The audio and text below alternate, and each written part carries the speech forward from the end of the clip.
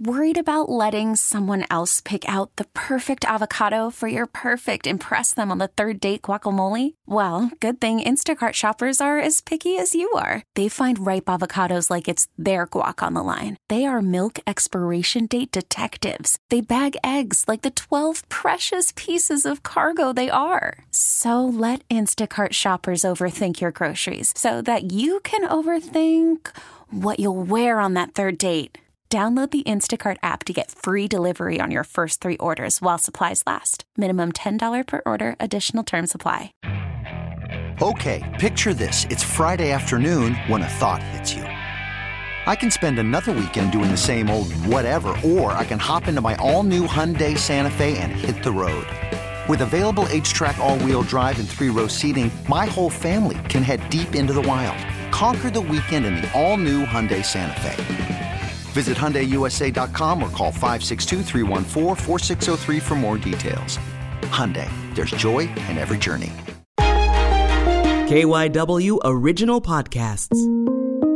Merrill Reese, it's the Tuesday of Week 6 as the Eagles start to move on from that loss to the Steelers and focus on the Baltimore Ravens, another difficult opponent coming up Sunday at the Link.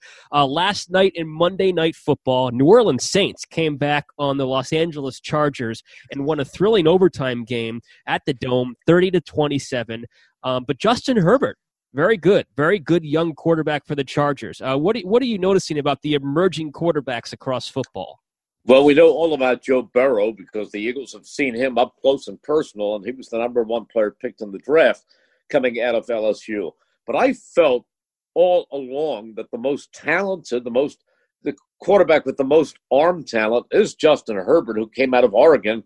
He's about 6'5" and can throw it forever, and you could see it last night. I mean, he got the start the last couple of weeks after Tyrod Taylor was injured.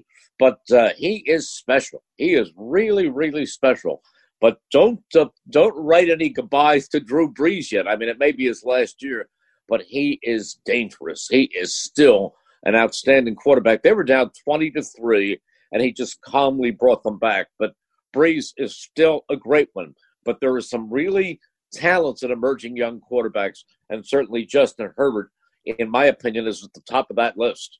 And speaking of quarterbacks, Eagles fans are always very interested in how Carson Wentz is performing.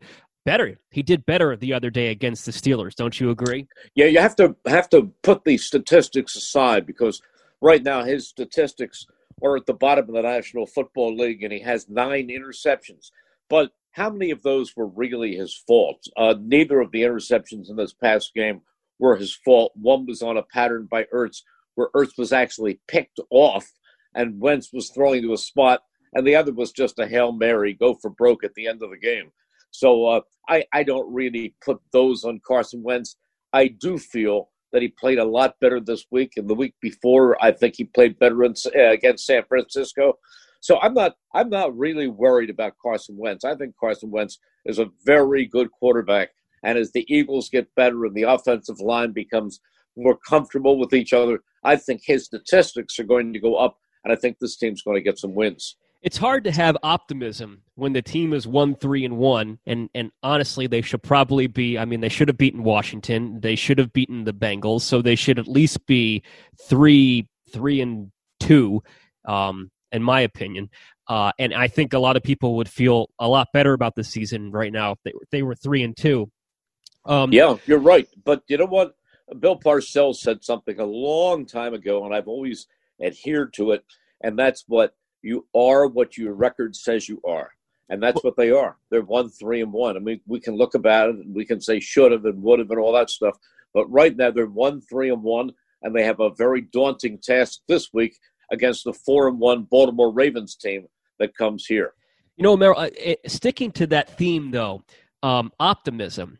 You're usually very, I mean, you tell it as it is, but you also have a level of optimism to you. You're not giving up on the season at 1-3-1. Oh, no.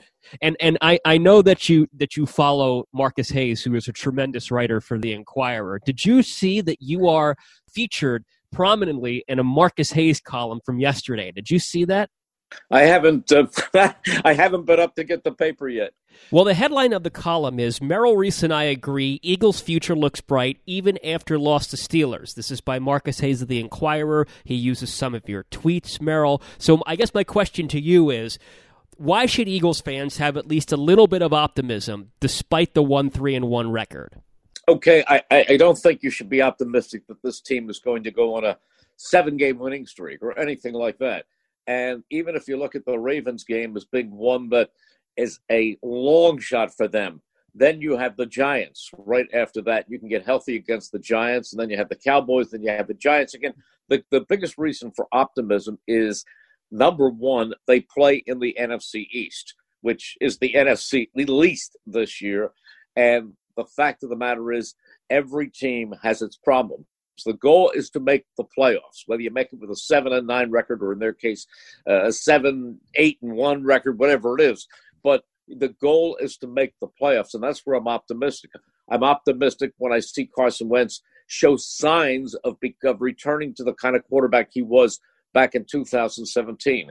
I'm optimistic when I see somebody come out of nowhere like Travis Fulgham and know how talented he is, and then they're going to start getting people back like Jalen Reagor. Hopefully Deshaun Jackson can come back and help them. They're going to get Alshon Jeffrey back at one point, Dallas Goedert. They've had a lot of injuries. Hopefully they don't get any more significant injuries.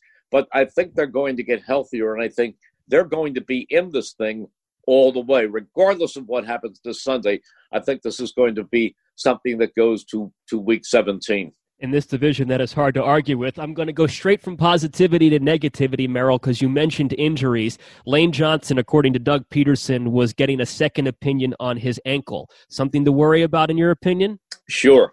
It's something to be concerned about because Lane Johnson has been in and out of the lineup with the ankle problem all season. And he is a stabilizing force on that offensive line. It's really tough. When before the season began, you lost Brandon Brooks, who was the best lineman last year. Jason Peters couldn't stay on the field, and now you have Lane Johnson. So that is something certainly to be concerned about. Brandon Graham and Miles Sanders both said something that stood out to me, and in the various times that they have spoken since the game. Brandon twice in the press conference and on WIP, and Miles yesterday on WIP. They both kind of said that the mistakes that they're making in the games are the mistakes that they're making in practice. So I think there's two ways to look at that. One, it's a good thing that they're recognizing where the problem starts. But two, that why are they making these mistakes in practice? Are they not good enough? What is your reaction when you hear a player say that the mistakes that are happening in the games are the same mistakes that are happening in practice? All I can say is they better stay at practice later and make sure that they're alleviated before they get to game time. And Merrill, I got one more thing for you. Yesterday, Doug Peterson. Just to go back in time. I mean, today the coaches are told. I mean, they know because of Players Association collective grievance bargaining agreements how long each practice can be. They're told how many times they can wear pads. All of that. I remember a practice with Dick Vermeil one time that lasted until 8 o'clock at night.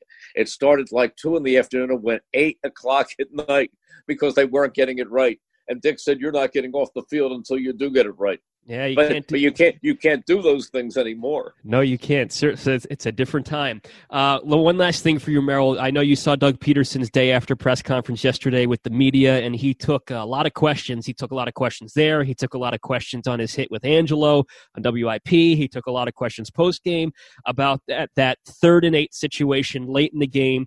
He gave credit to Big Ben. He gave credit to Pittsburgh.